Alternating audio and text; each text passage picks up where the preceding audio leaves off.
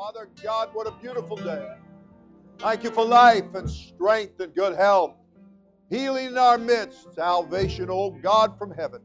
I give you praise and glory and honor in the great name above every name, the name of Jesus Christ. Everybody said amen. All right, if you have a Bible this morning, let's take a look at God's holy word.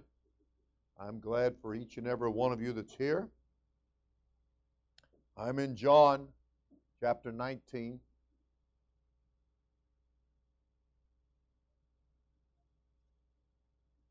I want to read a unique scripture this morning. Very, very glad you're here, each and every one. All right, John chapter 19. If you will look to verse 25 with me. Now there stood, everybody said stood, by the cross of Jesus his mother and his mother's sister, that would be his aunt, Mary the wife of Cleopas, and Mary Magdalene. When Jesus therefore saw his mother and the disciple standing by, everybody said standing by, whom he loved, he saith unto his mother, Woman, behold thy son. Everybody said, praise the Lord. He ended up by saying, Then saith he to the disciple, the one he loved, he said, Behold thy mother. And from that hour, that disciple took her unto his own home. You may be seated. The Lord bless you. All right. All right. I want you to get this word. Stood. Okay. Stood. All right. So, very unique scripture. It's the only time it's in the Bible. Not in Matthew, not in Mark, not in Luke, but it is in John. John's account. You know, it's kind of like the two thieves on the cross on either side of Jesus, and you're very happy for the one account that tells you about the thief on the right who repented. The only one writer brought that out, was used to bring that out. You know, you've got three other writers telling you that they both cast the same in Jesus' teeth and spoke ugly to him. I'm glad that the Lord inspired one of the writers to speak up and say, oh, by the way, this guy repented of his bad words and his nasty attitude, and and recorded that he had a change of heart. Woo! That was nice.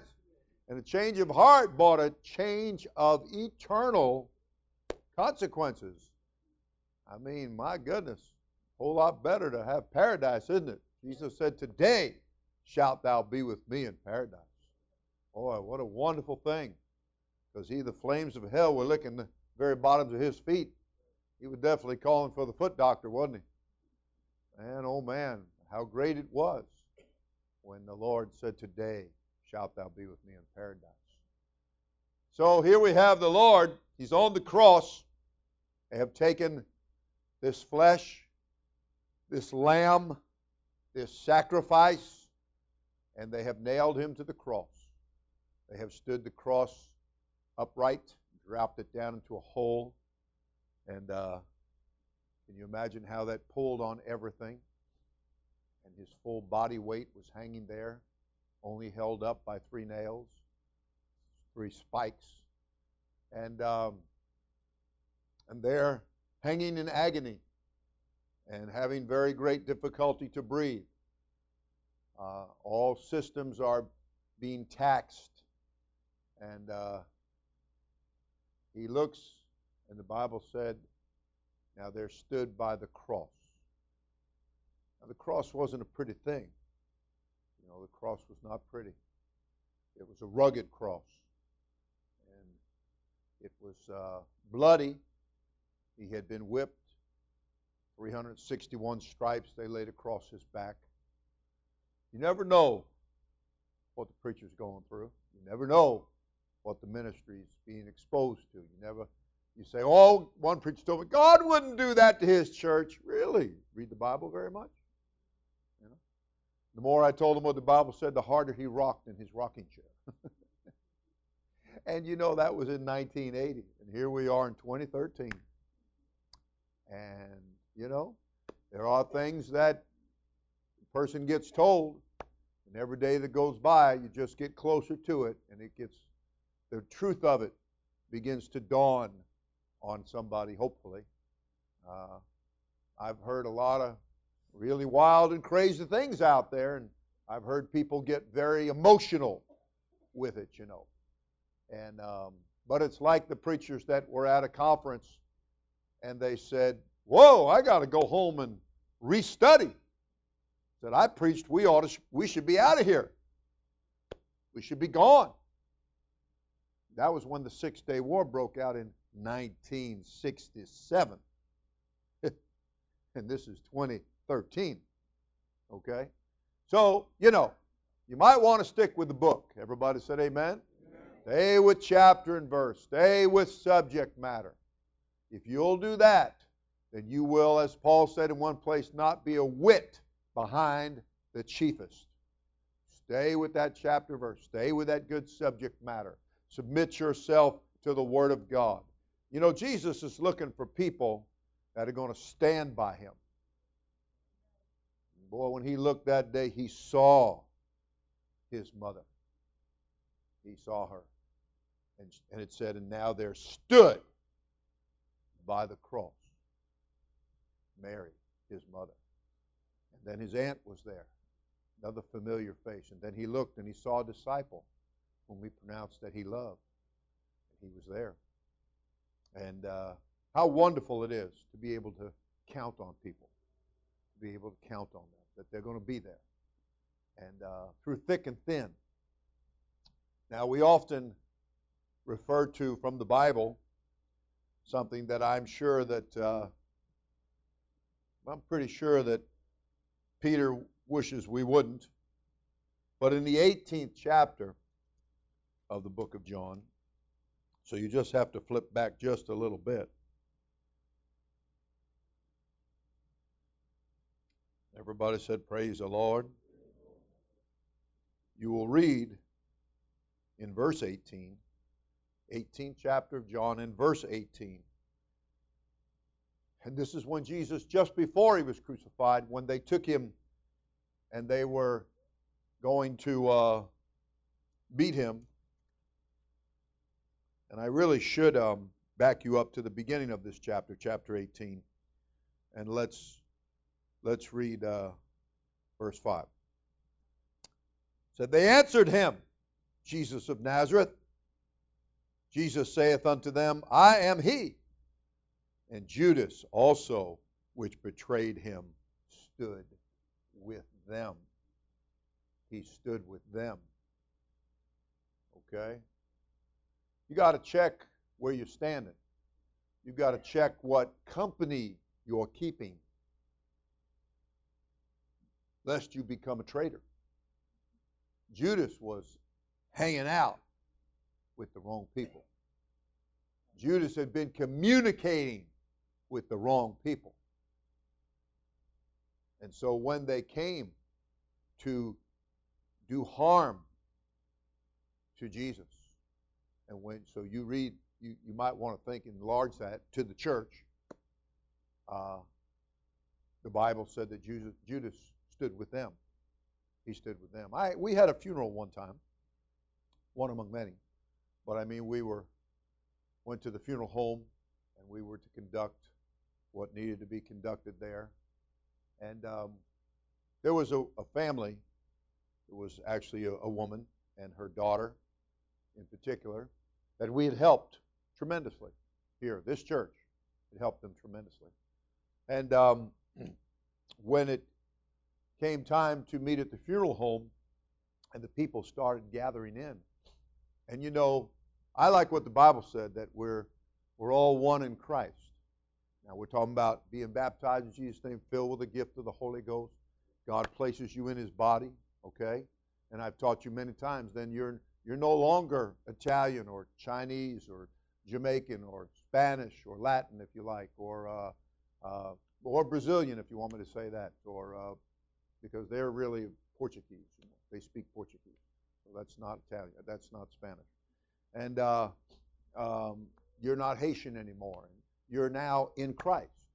When you're baptized in Jesus' name and filled with the gift of the Holy Ghost, you know, how many of you, no doubt, have gone at some point in time, you went to through immigration and you got your passport, and now you became an American citizen. You know, maybe you went through the time when you stand and you all get to raise your hand and repeat after me type thing and all of that, and you get your citizenship. So you're not so much wanting to on that particular day anyway. You're not wanting to claim, you know, where you came from and, you know, I'm Chinese, or I'm, you know, from Afghanistan or whatever. I'm an Afghani. You know, you're glad I'm an American. I have a passport. Look right here. You know. I remember one time somebody was messing around with Omar, and Omar said, "You see this green card? You see this? You see this?" He said, "You don't get that unless you're American." We had a big laugh about that. We had a lot of fun about that. So, well, sometimes you got to teach the younger ones, you know, when they step out of line, when they speak out of turn. And so he educated them real well. Well, I'm saying, when you come into the church, then the Bible teaches you're a citizen of the world to come. Okay? You're a citizen of heaven. And how important that is, and how happy you want to be about that. Because one day there's going to be a voice and a shout that comes from heaven. And the Lord himself, the Bible said, is going to descend. Okay? He's going to descend. And he's going to catch us up. The dead in Christ are going to rise first. We which are alive and remain. Now that we which are alive and remain could be us, or we could all be dead in Christ. And there'd be these younger ones that'll be coming up pretty soon will be coming up. And they may be the ones that are alive. So that's why we've got to get it to our children.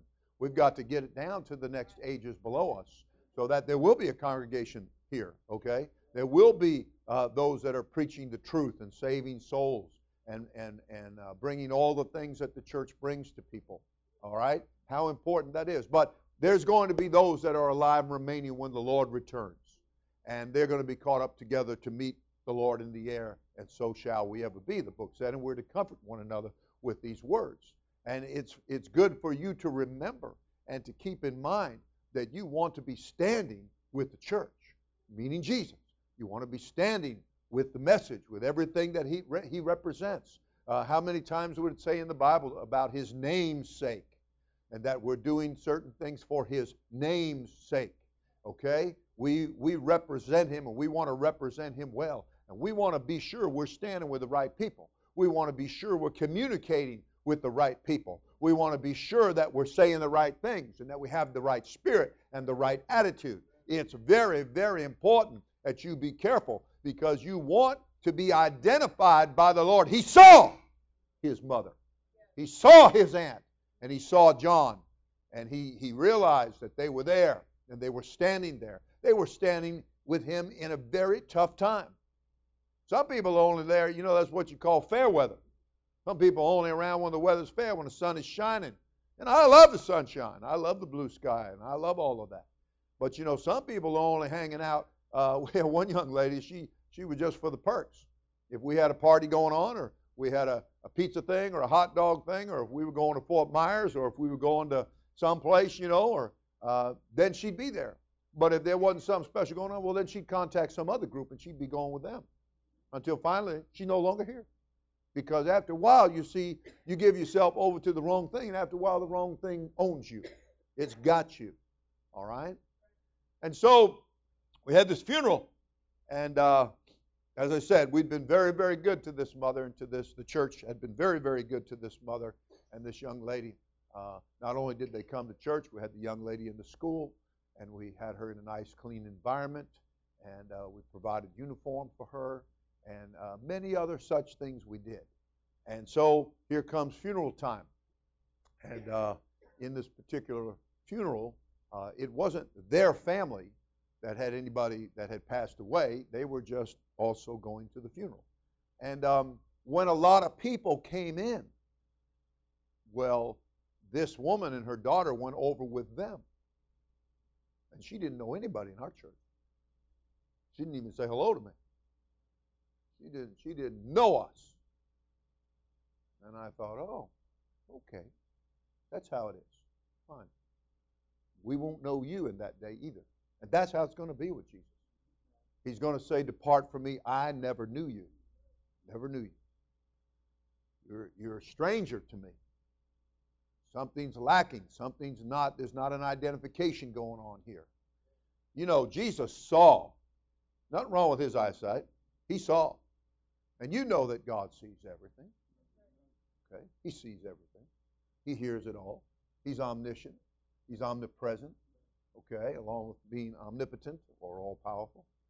But he looked from that cross. That's the flesh was looking from the cross, beaten and in heaviness and feeling sick and on the brink of death, even to the point that getting ready to pray an extreme prayer, that he even likened it unto my roaring, you know, like a lion roaring in agony and in pain.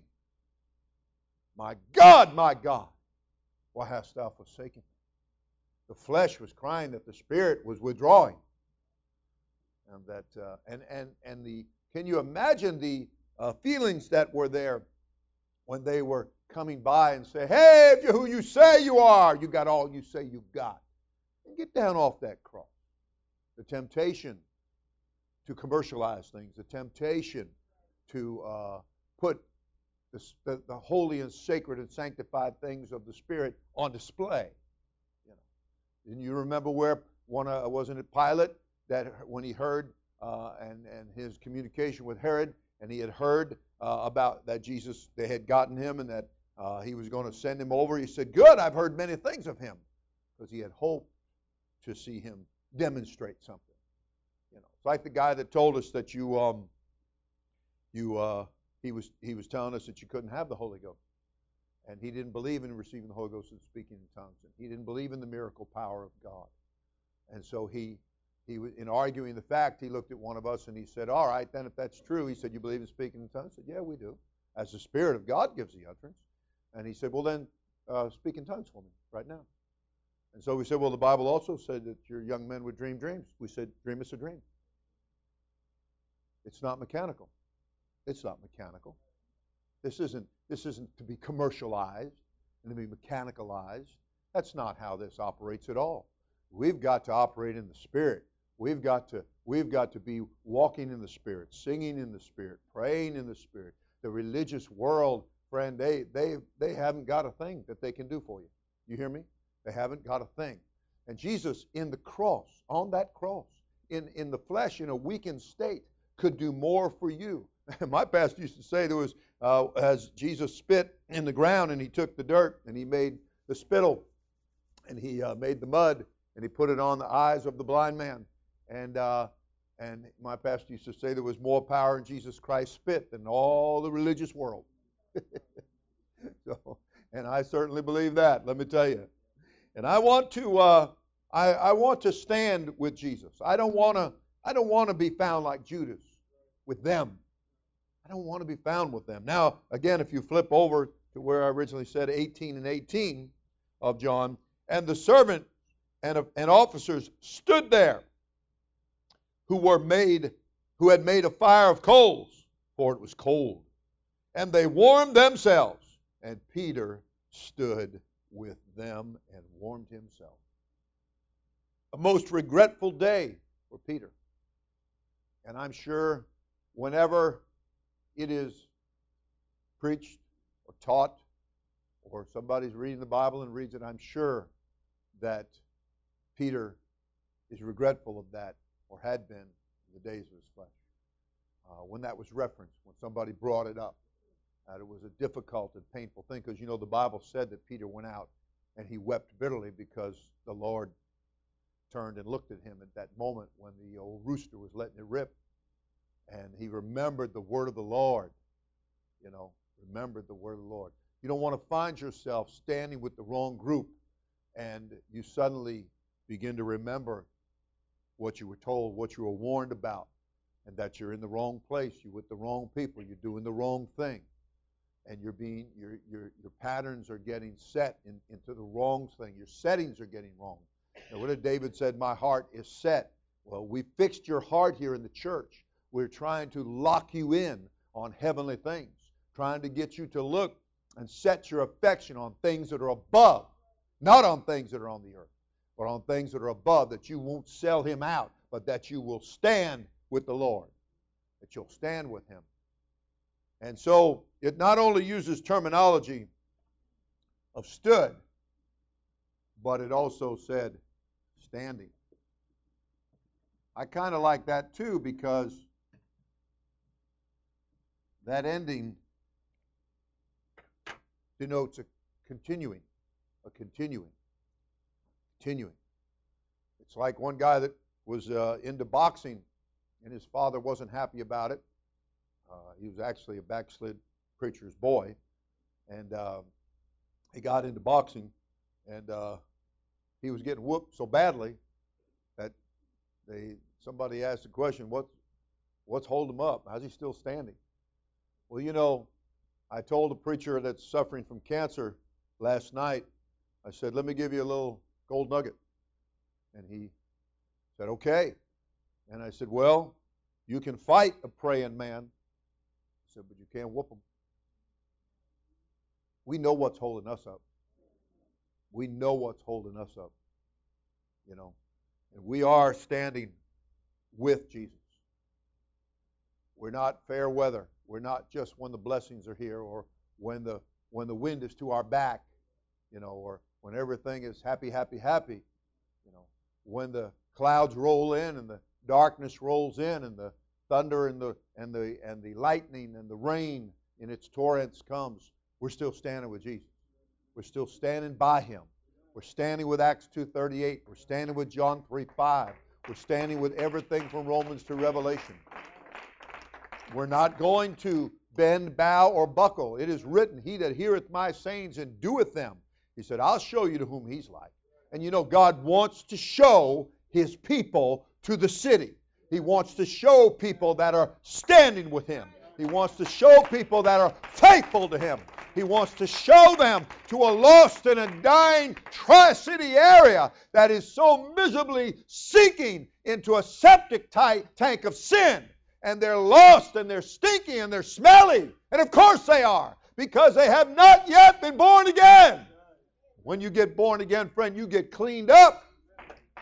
You get cleaned up. So one young man, I said, man, you step from one pile of doo-doo to the next pile. You just keep stepping in it. I said, after a while, one pile of poop makes you pretty poopy. I said, you smell bad. It's like the young guy, you know, many years ago when I first came in the church, we had the platform had risers, and up in each corner there was a set of drums. And one of the young men was sitting on the drum one night, and he said, man, got somebody else. He said, man, you smell that? He said, man, that smells bad. And the Lord spoke to him and said, yeah, that's your spirit. That's how it smells. You know? So, you know, you can get to having a bad odor about you. You're giving off the wrong thing. But if you'll stand by Jesus, if you'll stand by what's right, you'll stand by truth, then that right spirit, create in me a clean heart, renew within me a right spirit. Give me a right attitude. The Bible said when Jesus was at dinner of a sinner man who thought he was so saved. Everybody's saved to hear everybody tell it, right? Guy could be the biggest drunk or whoremonger in town and die and some religious denominational funeral, they'll tell you how saved he was. What a great man he was, you know. My goodness. What a fake and a phony world we live in. But I'm saying to you that it is very important for you to realize they were standing by the real thing. The Bible used the word feigned faith, and then it used unfeigned faith. And when something's feigned, it's fake, it's plastic, it's phony. Okay? But we have an unfeigned faith. We have something that is genuine. We have something that is real. And we know it's real. We know it changed our lives for the good. And the things that we used to do, we don't do them anymore. Okay? When the world, the religious world, will tell you that the things that are wrong, they're right. And the things that are right, they criticize those things and tell you they're wrong. Okay? So, but you know, they knew who, the world didn't know who Jesus was. They had to get Judas from the inside. They had to get him to covenant with them, and they gave him his little 30 pieces of silver. And, I don't care what amount you would get. It would be paltry. It would be little. It would be nothing for what you'd be selling away. And when Judas got his little money and he showed up where he knew Jesus would be, he knew where the prayer meetings were at. And he showed up there at the prayer meeting in the Garden of Gethsemane, and he said, "The one to whom I give a kiss." That's him. They didn't know who he was. Jesus made himself of no reputation. He wasn't out and about trying to promote himself, okay? He was promoting the kingdom of God. It was about the real kingdom and the real power of the Holy Ghost. It was about people being saved and people being delivered. It wasn't about talking. I hear some people talk about, "I'm a great man of God." That's sounding brass and tinkling cymbal. It's something not ringing right. And when Jesus was at a little humble dinner one day with this guy, and here came a woman. And when this woman came in, there was nothing going on that was improper. But as a matter of fact, she came in a humble way because she knew that she had sin in her life. And she knew that he was the Christ. And she had brought with her alabaster box. And when she broke it open, the Bible said the odor filled the house. It just filled the house. And to be able, the Bible talked about us being a savor of life unto life. That we as the church, that we that stand by Jesus, that we that stand by the truth, that we're going to not only have the Acts 2:38 truth, but we're going to have everything that goes along with it from Romans to Revelation. And that we're not going to treat those things as they're little and small and they don't matter and they're negotiable and they're arbitrary and all of that. Look, God said what He said, and it means what He said, and we've got to do it right. We've got to stay with it. We can't forsake this. Talked about they that have forsaken the right way. And they did it because they ran after money. Well, not much difference between them and Judas then, is there? That old spirit of Balaam, the wages of unrighteousness, doing the wrong thing with what God has entrusted you with. I told you we go through a lot of pictures, and some of you that are sitting here, you were 6 and 9 and 11, 12 years old. And now, you're up and married and you're having children. Or your children are up and growing now. Maybe you have teenagers. And I'm saying to you that you need to remember God as He blesses you. You need to stand by Him as He blesses you. Don't get in that beautiful vehicle of a life that God's given you and then just drive off. Somebody was at the hospital the other day, and they, I think it was the last couple of days. And the woman, we got her baptized in Jesus' name, and she got the Holy Ghost. She had a terrible disease in her life. And so when they checked her this time around, they found a tumor, a huge tumor blocking where she can't breathe. And they put her on the respirator. And they said they were going to do an operation, but they said that she only had a 7% chance of surviving the operation. And they're praying and praying and praying at the hospital, and they put something down inside of her lungs to try to drain out the tumor. And the person told me, said, "You never seen such a horrible mess of what was being drained out." And I thought, well, if we could see what God takes out of us when He gives us the Holy Ghost, you'd understand about a mess. You talk about filled with sin and darkness that we had in our lives. Evil spirits that had control of our minds and our thinking. And that the Almighty God delivered us and changed us and took us from nowhere and being nothing and having nothing and began to bless our lives and give us this shiny vehicle. You take all the setup stuff with the 30-inch wheels out there and everything else, couldn't begin to compare with the most sophisticated boom system in there. Doesn't even begin. You got a boom box inside of you, and that boom box ought to be praising God. You ought to turn that thing up. Amen. You want Jesus to take a good look, and He wants to see you. He wants to see you. Forsake not the assembling of yourselves. He wants to see you in church. He wants to see you in prayer meeting. He wants to see you worshiping. Amen. Where two or three are gathered together in His name, He said, there am I in the midst of you. And all you can do is pick your nose, clean out earwax, or, what are you doing? Stand by the cross. Stand by Him. Stand by Him when it's good, and stand by Him when it ain't so good. All right? Because you want Him to be there when it's not so good. You want Him to be there when you wind up in the hospital. You want Him to be there when you're sick and you're down and you're out or you're financially stressed out. You want Him to be there. And He will be there because He's not a fair weather God. He's going to be there when the sun is shining. He's going to be there when the sun is blacked out. You hear me? He's going to be there. And you want Him to be there. You want to be able to call upon Him when you're driving down the road and maybe somebody loses control. We often say it's not you so much what we worry about that other guy. Maybe they lose control. And maybe you're headed for a head-on collision.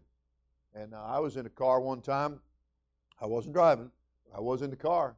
And it was three of us preachers, and we were on I-95. And it was the most amazing thing to see. But all of a sudden, there was a car on I-95 backing up at us at a high rate of speed. And we're all going forward at a high rate of speed. And I saw cars move and go every which way, and we just went straight on through. And it was like you almost couldn't believe your eyes. And you almost, it happened so fast, you weren't sure what happened. But it was just the great hand of God that divinely protected us and brought us through. It's like the man that labored for Jesus down in South America. And he told us about going up into the mountain. He said, I'm talking about one trail. And we went up into that mountain way back in the back or way up in the high places where there were villages and tribes.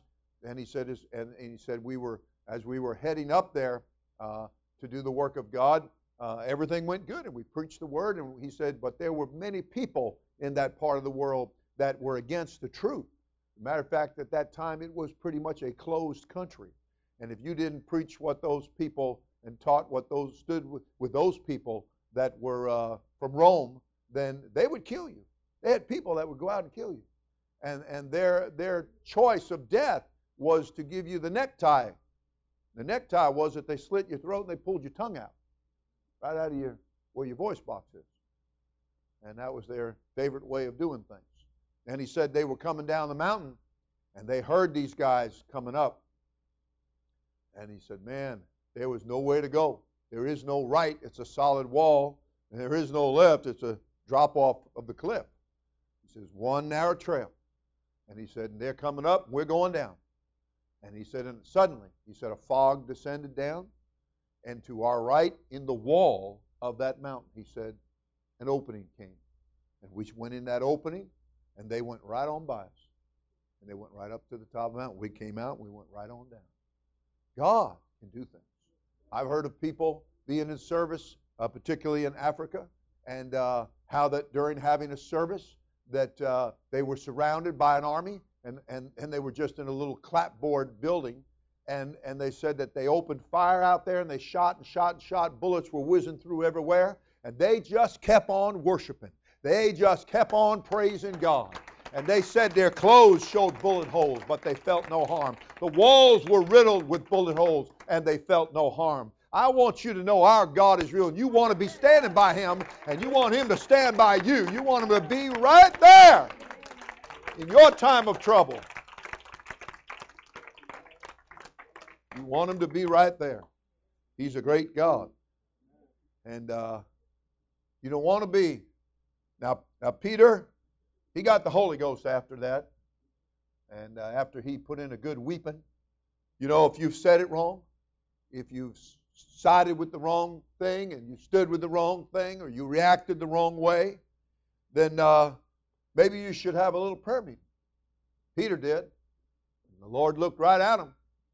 And Peter went out and wept bitterly. He knew he was in the wrong place. He knew he was standing with the wrong people. And that, what did the Bible say? Evil communications corrupt good manners.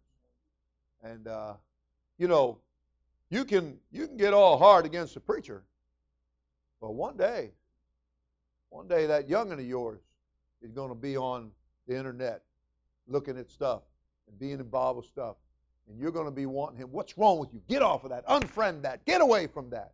That's how you're going to feel. I had somebody tell me one time they was arguing with me about music, and that, you know, listening to this and listening to that, ain't nothing wrong with that, and going on, and I'm giving you chapter and verse, and I'm trying to give the answer the best that I could and try to come up with the answer, you know. The Bible doesn't say it the way you want it to say it, or the way carnal people want it to say it, the way the flesh wants it said. You know, it doesn't say, thou shalt not smoke Marlboro, you know. It doesn't say, thou shalt not. It doesn't say that. It certainly teaches against those things, okay? But it doesn't use the language that the carnal person wants it to say. So they stand around and say, what's wrong with that? What's wrong with that? What's wrong with that? You know, and they question everything. And so this question had come up about music. And I said, you know what? I said, one day, because I was riding shotgun. And I said, one day, I said, you're going to be riding over in this seat. And I said, and your child is going to be driving. And you're going to be struggling to find the answer to the question or to the argument or to the bad behavior or to the questionable thing that the child is getting involved with. I said, you're going to struggle for the answer. Oh, friend, let me tell you something. The roles have a way of being reversed. And time moves on and people get older. And the thing about it is, as things get older, remember the Bible said evil men and seducers will wax worse and worse. Things aren't going to get better out here in this world of ours. Things are going to get worse in this world. Attitudes are going, and we have lived to see that already. And it's only going to get worse, my friend. I'm telling you.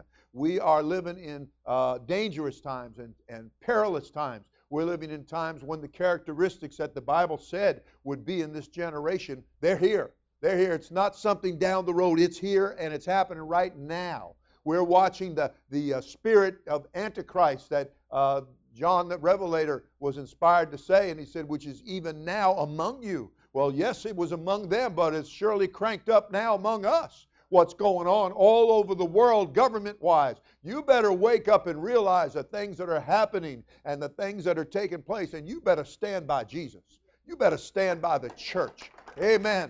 What did they say?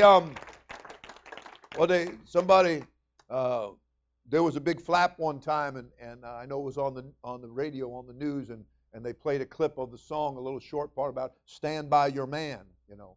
Now I'm not going to sing for you because Brother Barney, he informed me that my preaching was good, but my singing wasn't good at all. And I said, "Amen to that." I said, "I will amen that." I've made that perfectly clear. My problem is Sister Williams gets so anointed in the Holy Ghost, she makes me want to sing, and then I start singing and it ruins everything. Oh, brother, so I have to mime.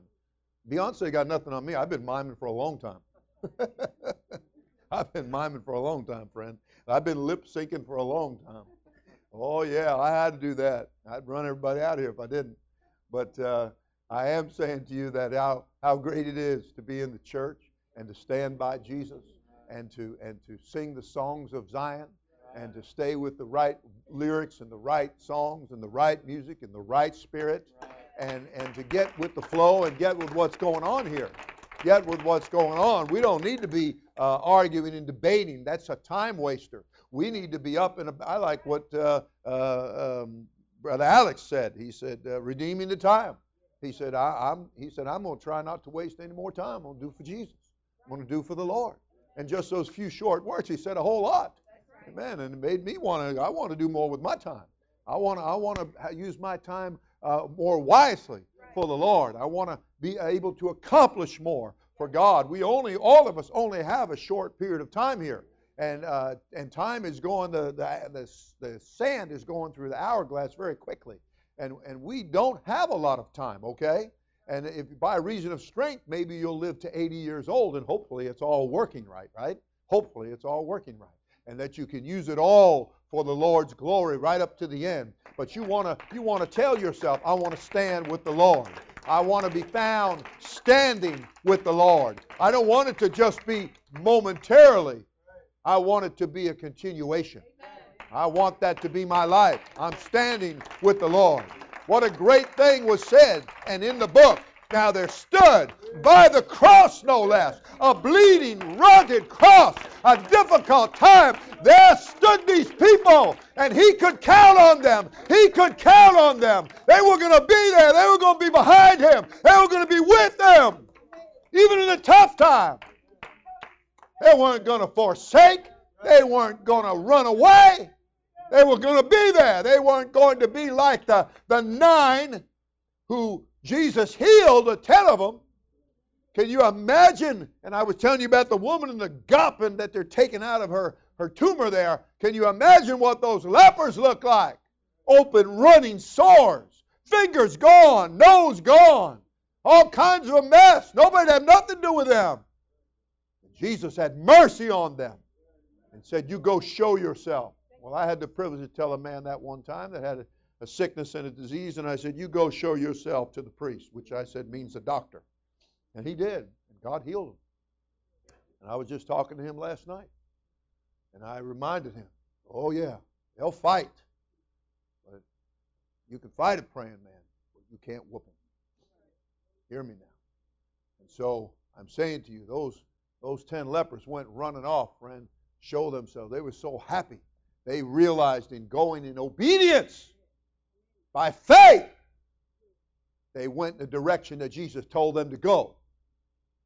You know, I didn't read where anyone was saying, well, it's still here, well, it's still here, well, it's still. No, I didn't read that. I didn't read that at all. Like the preacher that got up to preach one day. A bunch of preachers were there, and it was kind of like a rally. And I think I told you maybe one time he was blind.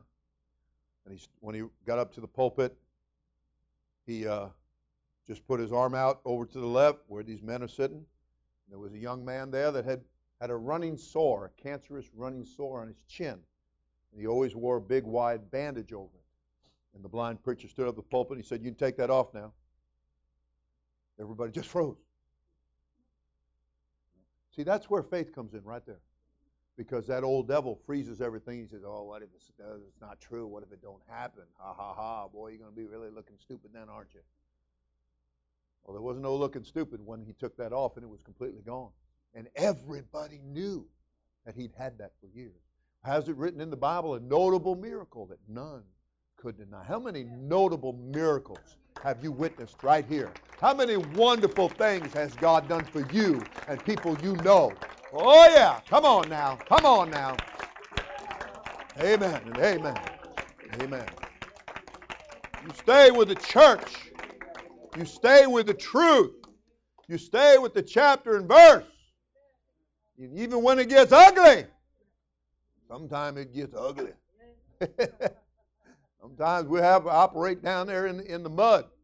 You know. Sometimes we have to. We're down in the trenches. We're digging it out. We're doing what needs to be done. Everybody said amen. Amen. But don't you know when Jesus comes through, friend? Whew, it's a great moment. It's a wonderful feeling. It's a wonderful feeling. Amen. It's a wonderful feeling. Yes, it is. It's exhilarating. And it's like getting the Holy Ghost all over again.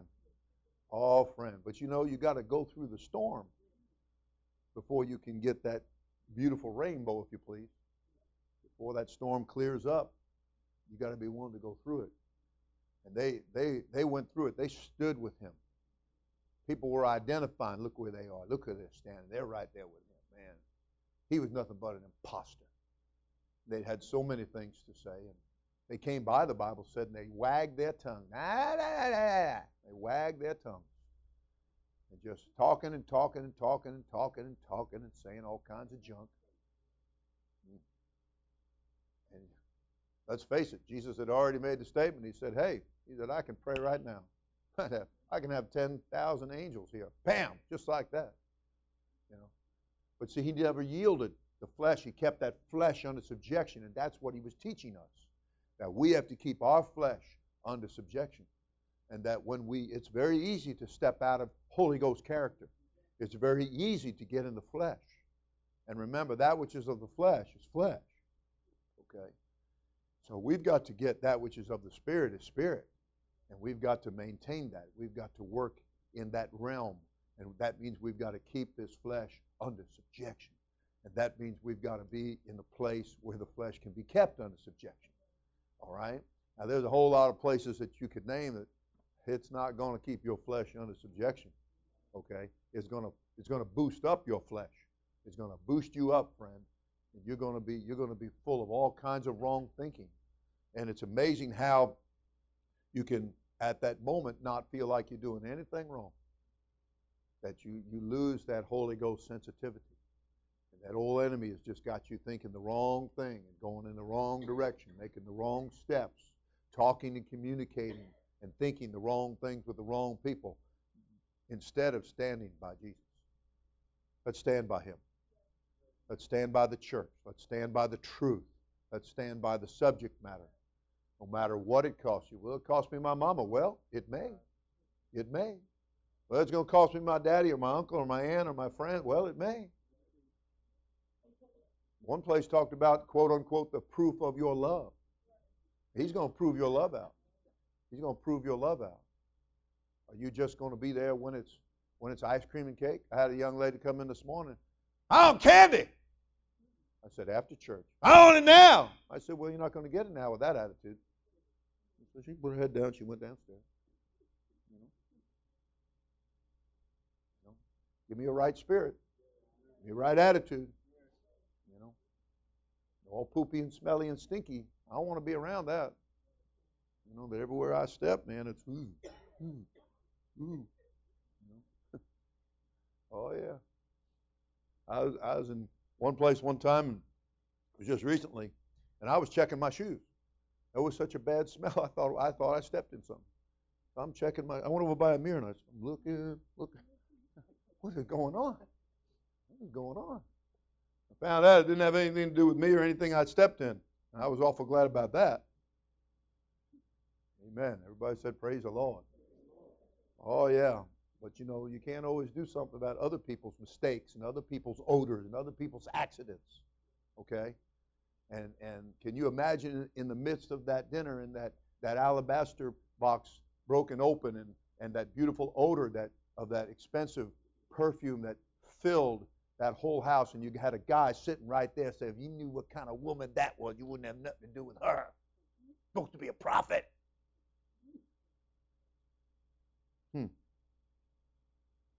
Jesus began to ask him.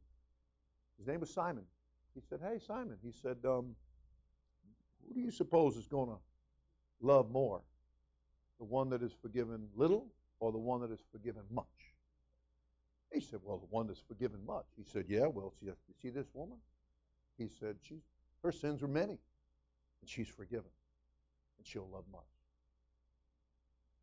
Kind of left it more or less like you don't think too much about forgiveness, and you don't think too much about the sin in your life. So you're just going to be left with just a little bit you got. Why settle for so little when God's got so much? He's offering so much. He's offering, what was the phrase, beyond your wildest dreams? He's offering so much. And you've got to, it's like the young man that was with the preacher. And they were mad at the preacher. You know, people don't like the truth. People don't like, the flesh does not like to be told when it's wrong and when it's stepping out of line or when it's about to step out of line. And so they sent a captain with his army, his platoon, sent them out to where the preacher was on the mountain.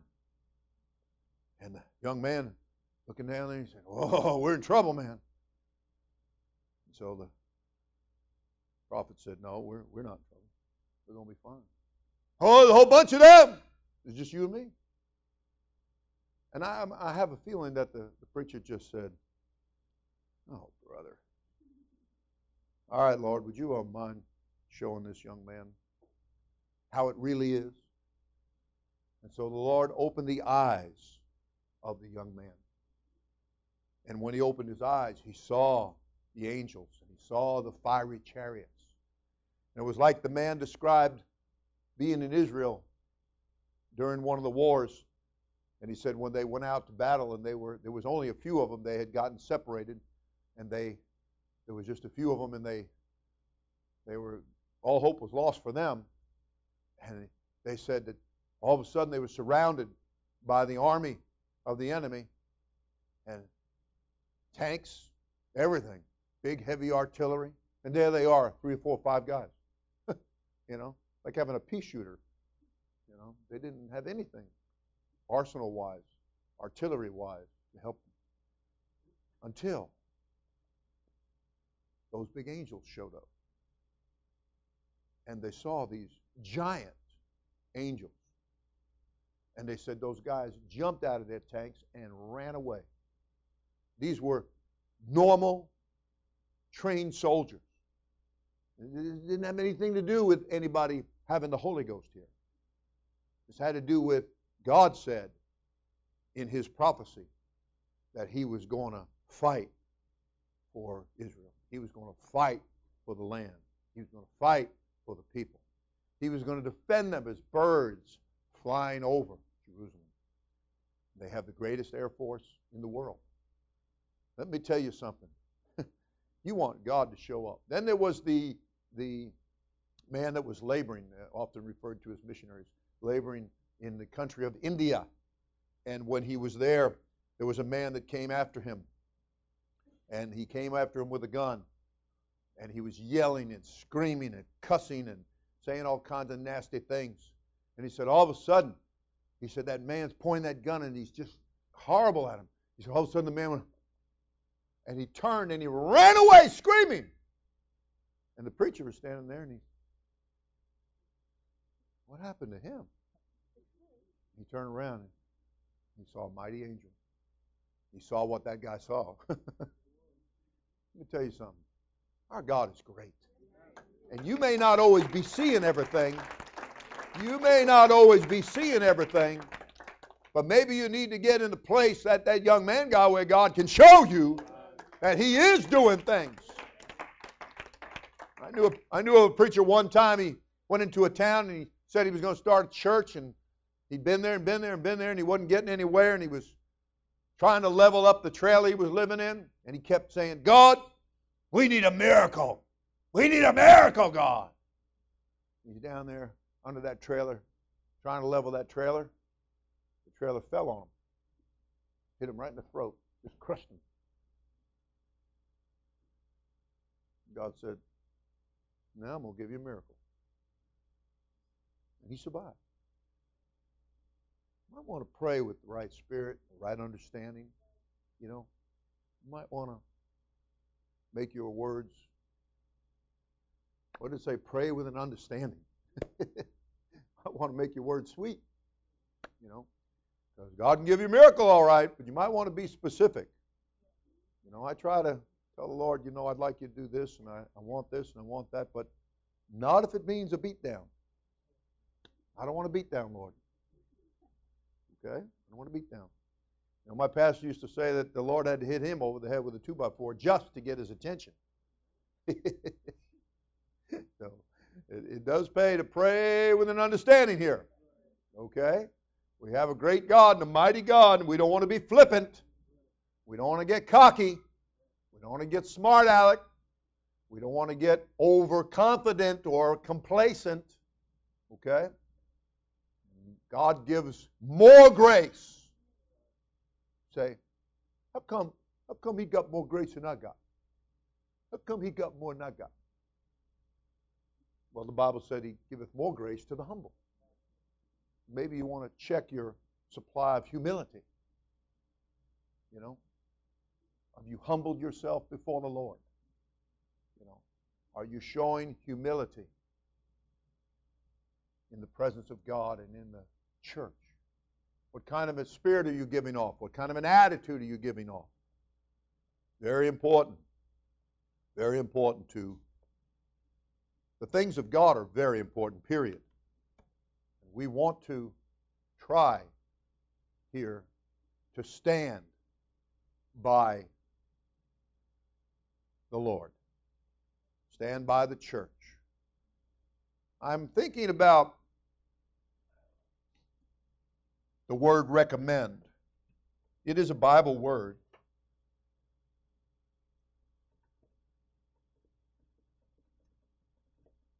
Double M, I think. Who's my spell check today? Is it 2 M's? Recommend? Okay, thank you. Good handshake, good spelling. I like that. All right, everybody said praise the Lord. Recommend, or recommended even. You can use that too. And that's the actual Bible word, is recommended. But Acts twice, and in the whole Bible. And you know, sometimes we catch a little criticism, just a little. That's a joke. And you know, people have things to say, and what can I say? And you know, I've been called a dictator. I actually was going to get a shirt that said dictator. I thought that would be kind of cool. I'd start a new style. Maybe I could have my own line. Maybe come out with some cologne. Fundraiser. So, oh yeah, I've been called all kinds of things. And but you know what? To recommend, to help somebody, to try to attempt to help somebody, to do what's in their best interest. You know, we've always said that God and the church have your best interests at heart. That, you know, we're trying to have the best interests of the world at heart because we know the plan of salvation and they don't. And they're headed off the end of a road that's, you know, the bridge is gone and they're going to drop down into the bottomless pit, so to speak. And we're trying to warn them that there is a way of escape. We're recommending to them in the strongest measures and terms. Acts 2:38, John 3:5. You know. How many heard the radio this morning? Anybody? Okay. So there I am once again, you know, trying to get this message across to people. And I've got a guy as wide as that doorway in front of me who's being trained to do the radio. And I have the other guy sitting behind me. So I've got these two spirits right here. And I'm standing here at a microphone. You know? And, but you know, none of these things move me, the apostle said. I just preach. And don't worry about if you make them mad, glad, or sad. Just preach. Preach the truth. And so I'm saying in recommending, we are recommending because we are trying to help people to not go in the wrong direction, to not do the wrong thing, because we have the best interests, your best interests at heart. It's not about being a dictator. It's not about, you know, I have to tell your pastor everything. No, you don't have to tell me nothing if you don't want to. You want to go fall off in the canal out there? Go right ahead. Be my guest. You know? I remember Sister Olga. She's been here a long time. Very faithful woman. And but Sister Olga, she just couldn't figure out how that marriage was going to work out. And I was trying to tell Sister Olga that, you know, Eddie's the kind of guy, he don't quit, man. He's going to be there. He's going to stand by you. He's going to be there. Whether you're playing basketball or whether we're getting married. And I said, you know, do you want me to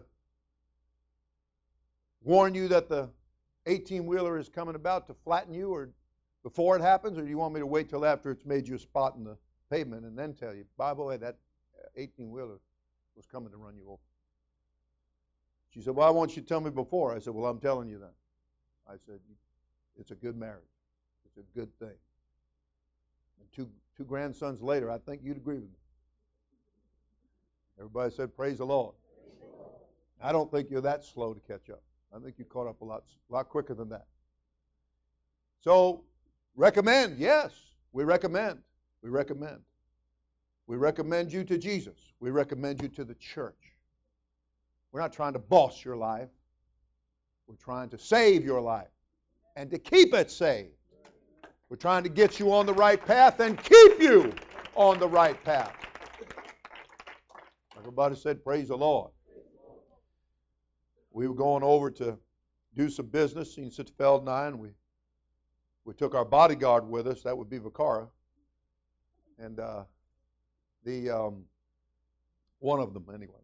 And so the lady that met us there to do the business, she said, "Whoa, this young lady said this is good. She's going to do something." And I said, "Yeah, she is." I said, I said when she gets done with high school, because she's 14, it is still 14, isn't it? 15 now. I can't keep up with you. You're growing too much. Okay, 15. And I said, we get through high school. I said, and then she's got 4 years of college to get her BA. And then we've got 3 more years to get the master's. Would that be about right, Sister Brown? Taking you 33, hasn't it? Okay. All right. That's not because she doesn't have the brains. I just think she don't have the want to right now. Okay. So I said, then she can get married. I said, and all of that will come to pass if we can keep her focused. We can keep her on the right path. We can keep her focused. We're recommending these things to you. We're recommending them. And I'm telling you, I've gotten soft. Because now I tell them you can get married at 25 or 28. I used to tell Sister Urshan 45. She used to cry. Literally, she would cry. And she knew Dad meant business. But, we only have your best interest at heart. We just want you to be saved and stay saved. We want you to take the example that Mary, the mother of the flesh, gave. Now there stood by the cross his mother. Through thick and thin, through good and bad, through happy and sad. Through it all. Isn't that a song? Through it all, I've learned to trust in Jesus. I've learned that he is God. I had to tell a young preacher that one time. He had to change that to, I've learned that he is God. Yes. You trust in him.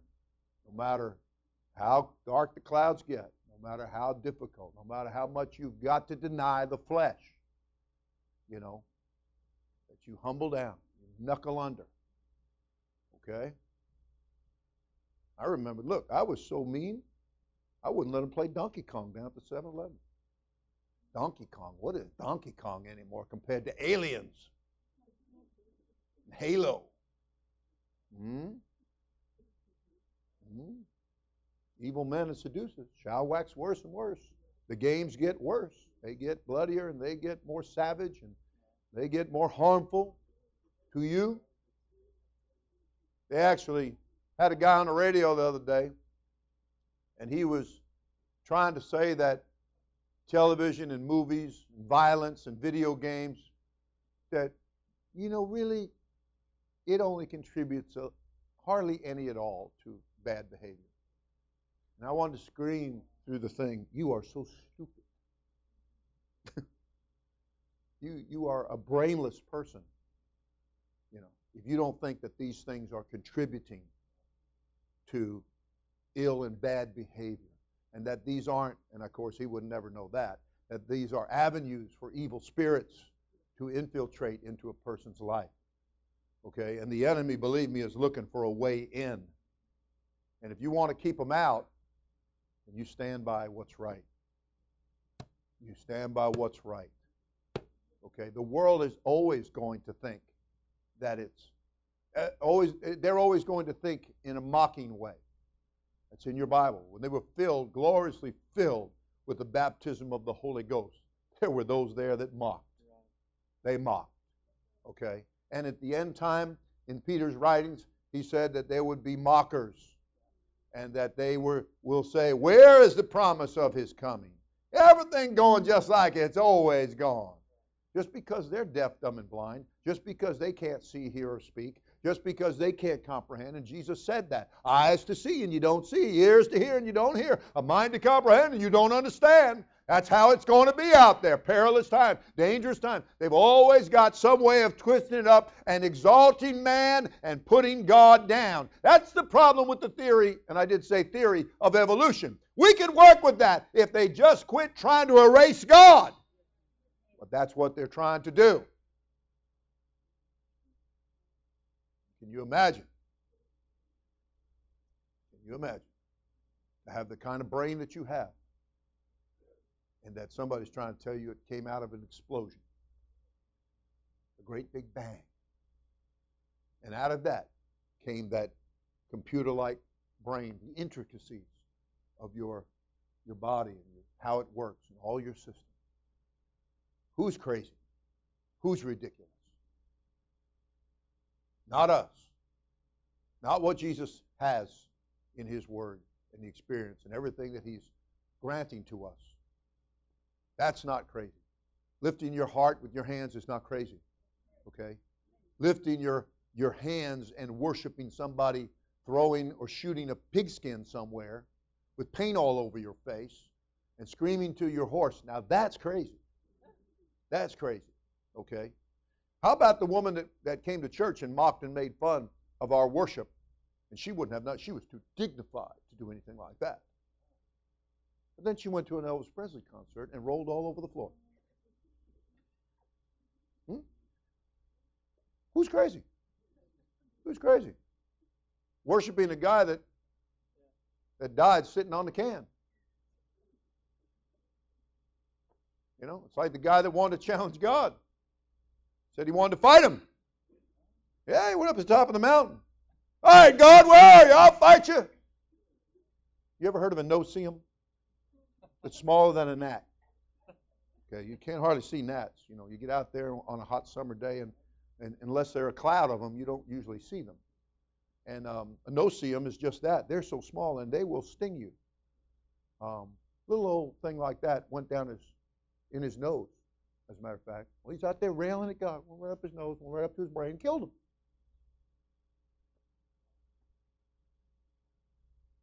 God can take care of you any old way He wants. Aren't you glad He's merciful? Aren't you glad when you're in a bad temper and a bad fit and you're being a snit? Aren't you glad that God is so long-suffering and so patient and so kind and so loving and so tolerant? So tolerant. So tolerant. So tolerant. So what about it? There stood by the cross. I want the church. When I came into church, I didn't know anything. Absolutely nothing. And coming into the church made me more and more aware of how little I knew. And but I was glad for every recommendation that my pastor gave to me. Everything that he recommended me, don't get involved with this. And I say, hey, I got a great idea. And he'd look at me like, that's not a great idea at all. And just his silence, and I'd say, okay, that'd be the end of that. Chuck that one out. It comes back to those basic things. What are some things that we should do?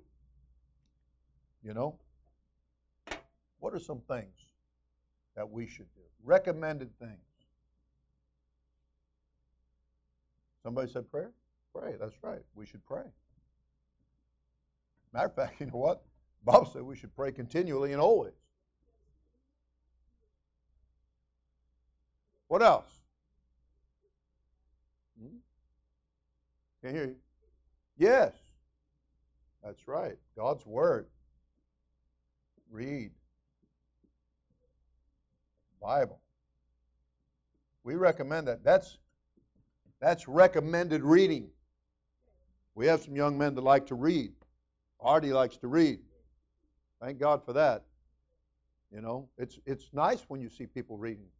Because I'm going to tell you what, we're living in a world that a lot of people don't read anymore. Books are on their way out. Okay? And that's a scary thing.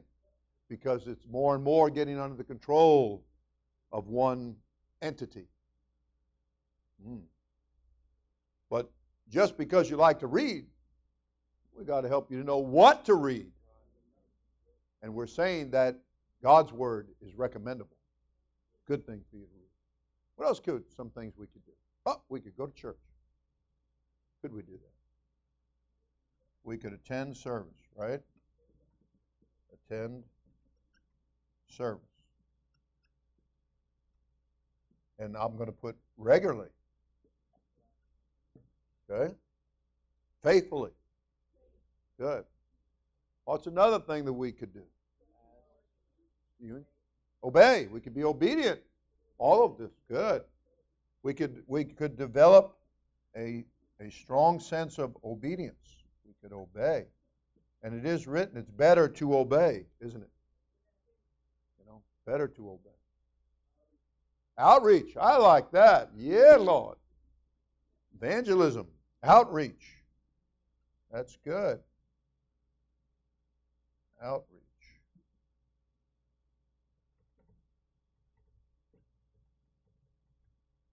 Okay.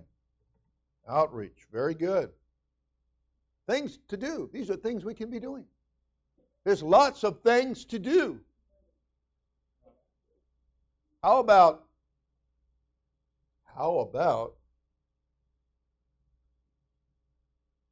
new building? I have a senior citizen crew. I want you to know that. And yesterday they put me on their team. It was great. I was the youngest guy on the team. Told you I was young. Oh yeah, we got a big job done yesterday. That was thrilling. It was great. I went to Winn-Dixie afterwards, and I had more drywall on me than was on the wall. Well, at least they knew we were building a new building. So there's things we can do.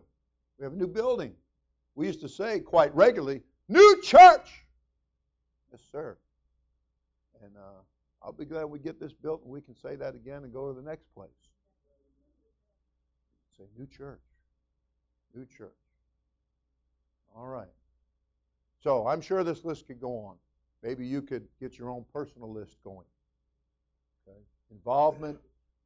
Be involved in Jesus. They stepped up and they stood by the cross. That's a recommended thing. Get close to the cross. Get close to the Lamb. Get close to the Savior. Get close to what He's doing and what's going on. Okay? Oh man, look at that cross. That don't look too good. Well, it's not always going to look good. I had one person that everything had to be pretty.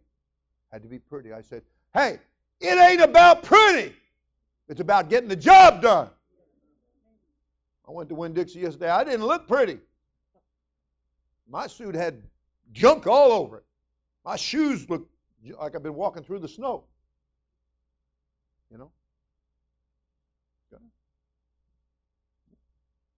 You're trying to pray somebody through the Holy Ghost and you're sweating, or you go in a good prayer meeting and you put yourself into it. It may not look so pretty. But it gets the job done.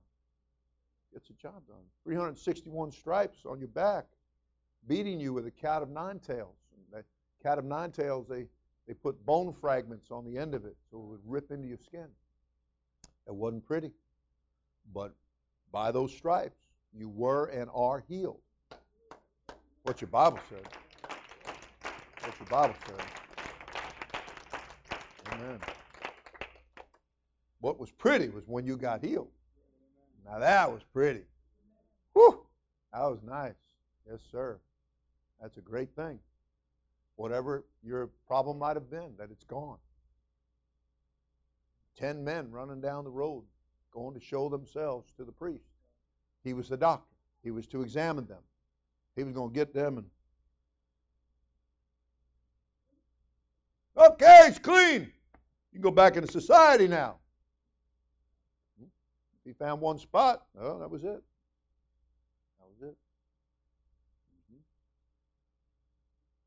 One guy out of 10 came back, began to worship, thank him. Jesus said, wait a minute. He said, what, weren't there 10 of you? Where are the 9? Oh, well, see, now they weren't following the recommendation. They weren't doing that. There were other, shamed one young man one day. I said, when you went home, from then until you went to sleep, what were you doing? I'm just curious. What were you doing with all that time? He got very convicted.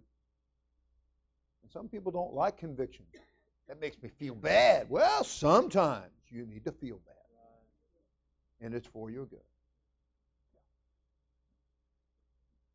I remember as a high schooler, I told the doctor I was ready to go do certain things. He said, he took me by the wrist, and it was just, and all of a sudden he went like that. And I almost passed out because I had broken collarbone in here, did whatever damage I did. And he recommended that maybe I wait another week or so. And he was right. It hurt, but it got the message across. Sometimes the Lord has to reach up there, buddy, and get us. Squeeze us. I had a young man in high school that he would wrestle with his dad. Only problem was his dad was a chiropractor. And I asked him, I said, so you're getting pretty big now. You must be beating your dad, huh? He said, every time I get close to just about being able to pin him, he said, he'll press some kind of pressure point somewhere, and it'll paralyze me. And he said, I'll be laying there like this. And he said, I can't move. He said, so he wins. He wins. Yeah. Well, the Lord knows our pressure points. Amen. And that feeling may not feel too good, but it serves as a warning. And the Bible said that the apostle said, as my beloved sons, I warn you. Warning you. So, admonition. There are things in the Bible that are written there for our admonition, our warning. Okay? And these things took place. Do you realize, I was telling Feld, I said, I met a guy yesterday. I said, and I knew that guy, and he knew me, and he had 2 kids, and they used to come to school, but I can't remember their names. And, we're going back through the years and trying to figure it out. She came up with the names. And you realize how many names, how many people.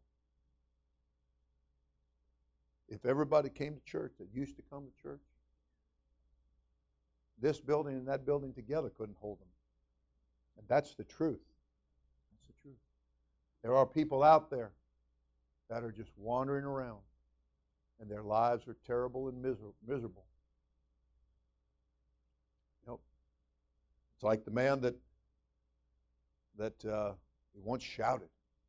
He rejoiced. He worshiped God. He taught Sunday school. He did all kinds of things in the church. And gradually, he stepped back from everything. He just wasn't standing with the church like he should have been. He was drifting further and further away from the right people and the right things and the right environment. And that's when he fell into adultery with his daughter-in-law. And one day, he was so overcome with the horror of it all that he shot and killed her, then he shot and killed himself. I don't recommend that. I don't recommend that kind of lifestyle. I don't recommend missing church. I don't recommend not praying. I don't recommend not reading the Bible. I don't recommend not getting involved. I recommend highly, involvement. Uh-oh. I hope that's right. Had a mental blank there. Somebody will word perfect me after a while. But you get the point. Involvement. Get involved in what the church is doing. Okay? Don't be standing with them.